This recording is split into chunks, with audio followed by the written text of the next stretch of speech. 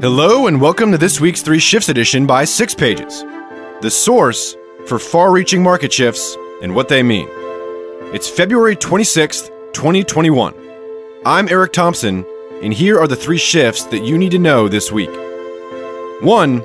LinkedIn's marketplaces for freelancers, coming this fall. 2. Walmart and Amazon team up with SaaS e-commerce platforms. And 3. India expands its incentive scheme to attract IT hardware manufacturers. Shift 1. LinkedIn's marketplaces for freelancers, coming this fall. The Information recently reported that Microsoft subsidiary LinkedIn has been working on a service called Marketplaces that will allow users to find and book freelancers. Marketplaces could launch as soon as September 2021. The effort has been underway since at least April 2020, when LinkedIn hired the founders and staff of UpCounsel, a marketplace for legal services. UpCounsel's former CEO, Matt Faustman, is now the product lead for Marketplaces. Marketplaces is expected to replace LinkedIn's ProFinder, which is a free service for U.S. clients and service providers with a LinkedIn Premium Business account, which is $60 per month. ProFinder began life in 2016 as a proposal-based matching service for professional service providers. For example, consultants, writers, designers, and accountants. Over time, ProFinder became more integrated into LinkedIn's core business networking platform, including ways for freelancers to showcase services and profiles in search results, and enabling clients to reach out directly to freelancers. To date, ProFinder has 807,000 service providers, but is still an insignificant part of LinkedIn's business in terms of revenue. Marketplaces will let clients compare rates, book and pay freelancers directly on the LinkedIn platform, as well as post their own proposals. While confirmed details are few, business models reportedly being considered include LinkedIn taking a cut of transactions and paid ads by freelancers. Payments might be taken via a digital wallet that Microsoft has under development, which could also be used elsewhere on LinkedIn, for example for content subscriptions and contributor tips, as well as potentially other Microsoft properties. The Marketplace's offering hopes to tap into a growing gig economy that was boosted by the pandemic.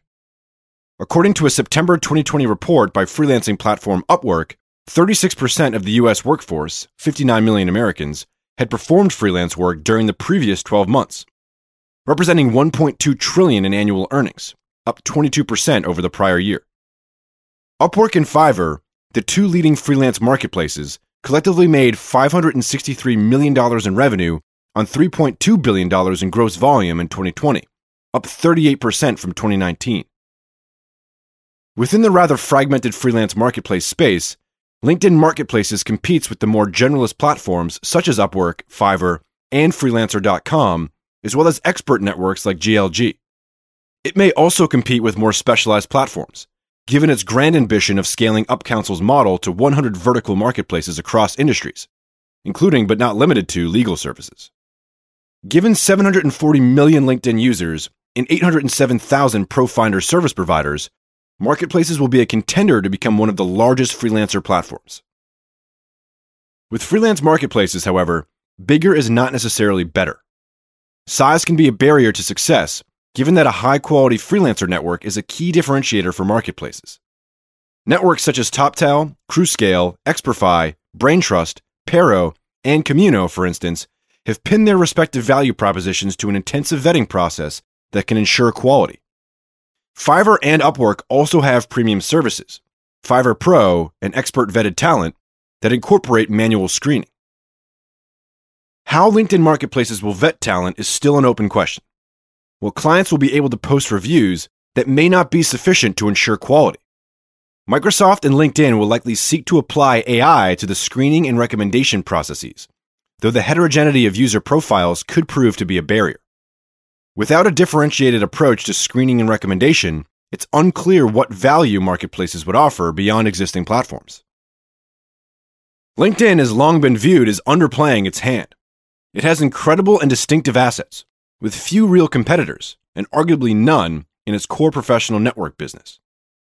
It saw $8.8 billion in revenue in calendar year 2020, which might seem decent until put up against Microsoft's $153 billion in the same period.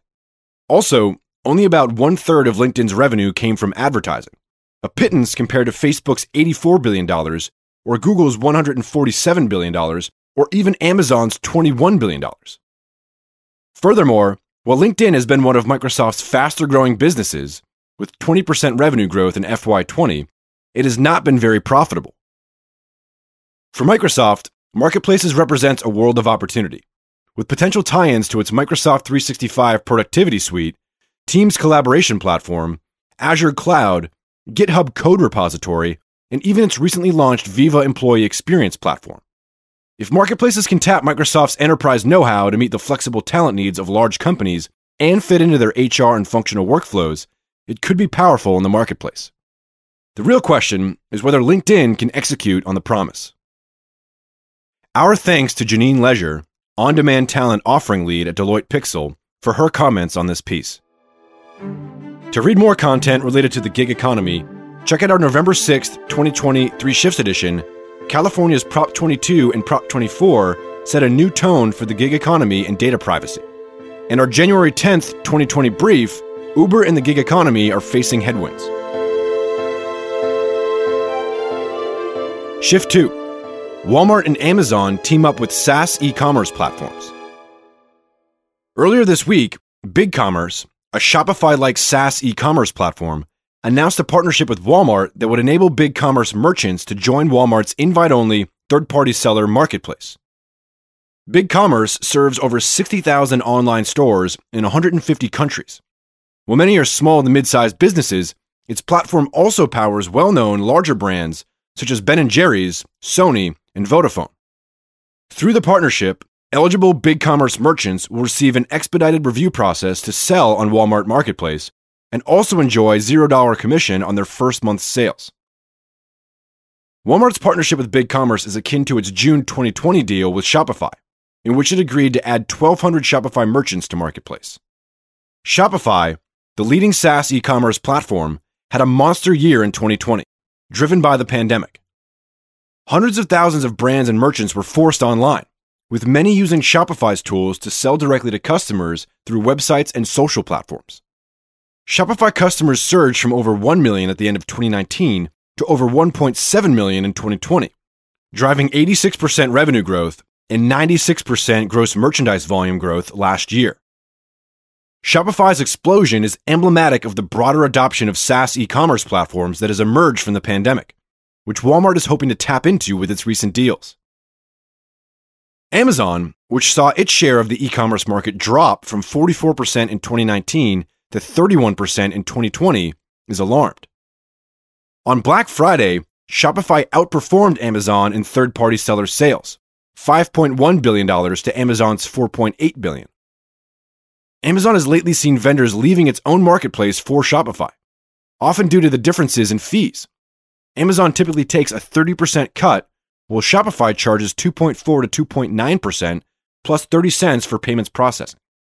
Amazon felt threatened enough that it created a special task force, Project Santos, dedicated to studying Shopify to see if it could copy aspects of its business.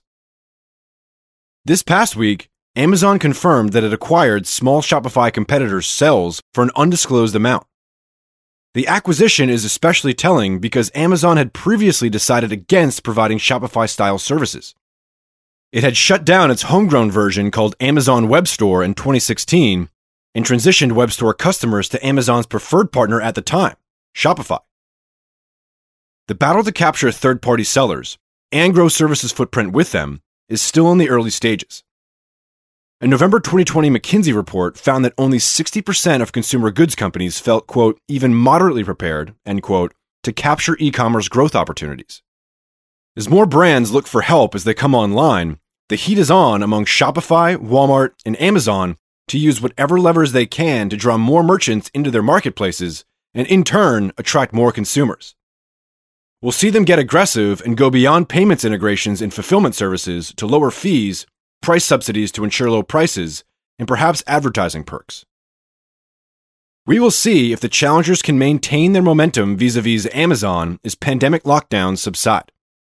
Walmart saw a robust 69% growth in e-commerce sales in its most recent quarter, but sales are slowing relative to prior quarters, and it has warned of moderating growth in the future. Shopify, whose fate is closely tied to the continued health of the small business sector, has already warned that sales in 2021 will likely not reach the heights it saw in 2020. To read more content related to Walmart, Amazon, and e-commerce, check out our March 26, 2020 brief, Grocery Delivery, E-commerce, and the Renewal of Walmart, and our November 11, 2019 brief, Why Amazon's Recent Challenges Are Rooted in Its Business Model. Shift 3. India expands its incentive scheme to attract IT hardware manufacturers. On Wednesday, India approved 5 global and 10 domestic manufacturers for a $1 billion Production-Linked Incentive Scheme, or PLI, to encourage domestic manufacturing and export of IT hardware such as laptops, tablets, PCs, and servers. The scheme offers manufacturers 1 to 4% of incremental sales of products made in India over the next 4 years, compared to the base year of 2019 to 2020. The Indian government expects the PLI plan to help India export $33.5 billion in IT goods. India's IT hardware PLI comes as foreign big tech firms are diversifying their supply chains away from China and making new forays into India. Last week, it was reported that Apple is looking to start manufacturing iPads, which have mostly been made in China, in India through one of its 3 in-country contractors, Foxconn, Wistron, and Pegatron. Similarly, Amazon announced last week that it was launching its first device manufacturing line in India. Amazon will start out by making hundreds of thousands of Fire TV Stick devices annually for Indian consumers through a Foxconn subsidiary in Chennai. This is the next move in the progression towards a quote-unquote self-reliant India, with its own high-tech domestic manufacturing industry that can support its rapidly digitizing population's needs. In this past week's announcement, the Indian government cited that the country's $4.6 billion plus consumer market for laptops and tablets was largely met through imports from large global manufacturers. The announcement went on to say that, quote, it is imperative that these companies expand their operations in India, end quote. The IT hardware PLI plan is similar to a $6.6 billion incentive scheme for mobile phone manufacturing that was approved in October 2020. It builds upon the success of that mobile phone PLI in attracting manufacturing from companies such as Samsung and Apple. The latter is reportedly planning to start producing its latest iPhone 12 in India as soon as this quarter. The growth of domestic electronics manufacturing, and mobile phones and accessories in particular, even got a mention in the finance minister's annual budget speech earlier this month. A similar PLI is reportedly in the works to boost Indian manufacturing of wearables such as smartwatches. Firms are beginning to recognize that an overemphasis on short-term financials has left them less prepared for disruptions in their supply chain, from the ongoing pandemic to the recent chip shortages. With global supply chains in the spotlight of late, India is benefiting from the growing wariness of over-reliance on Chinese manufacturers. China-India relations, however, continue to sour, and supply chain dynamics between the bordering nations could be adversely affected as a result. For instance, iPhone production in India has seen delays from India limiting its number of visas for Chinese engineers and also asking Apple to use non-Chinese manufacturers. Electronics manufacturers will have to step lightly to avoid getting caught in the middle of the two countries' growing feud. To read more content related to manufacturing in India and supply chains in China, check out our October 9th, 2020 Three Shifts edition, Apple and Samsung Shift Manufacturing to India, encouraged by a $6.6 billion incentive scheme, and our April 4th, 2020 brief, Global Supply Chains Diversify Away from China. That's it for this week's Three Shifts edition. If you'd like to read more content and you're not already subscribed, head to sixpages.com to sign up for free summaries of our deeply researched briefs and the Three Shifts edition straight to your inbox. Keep an eye out for our upcoming brief on private 5G networks, and talk to you again on next week's Three Shifts edition.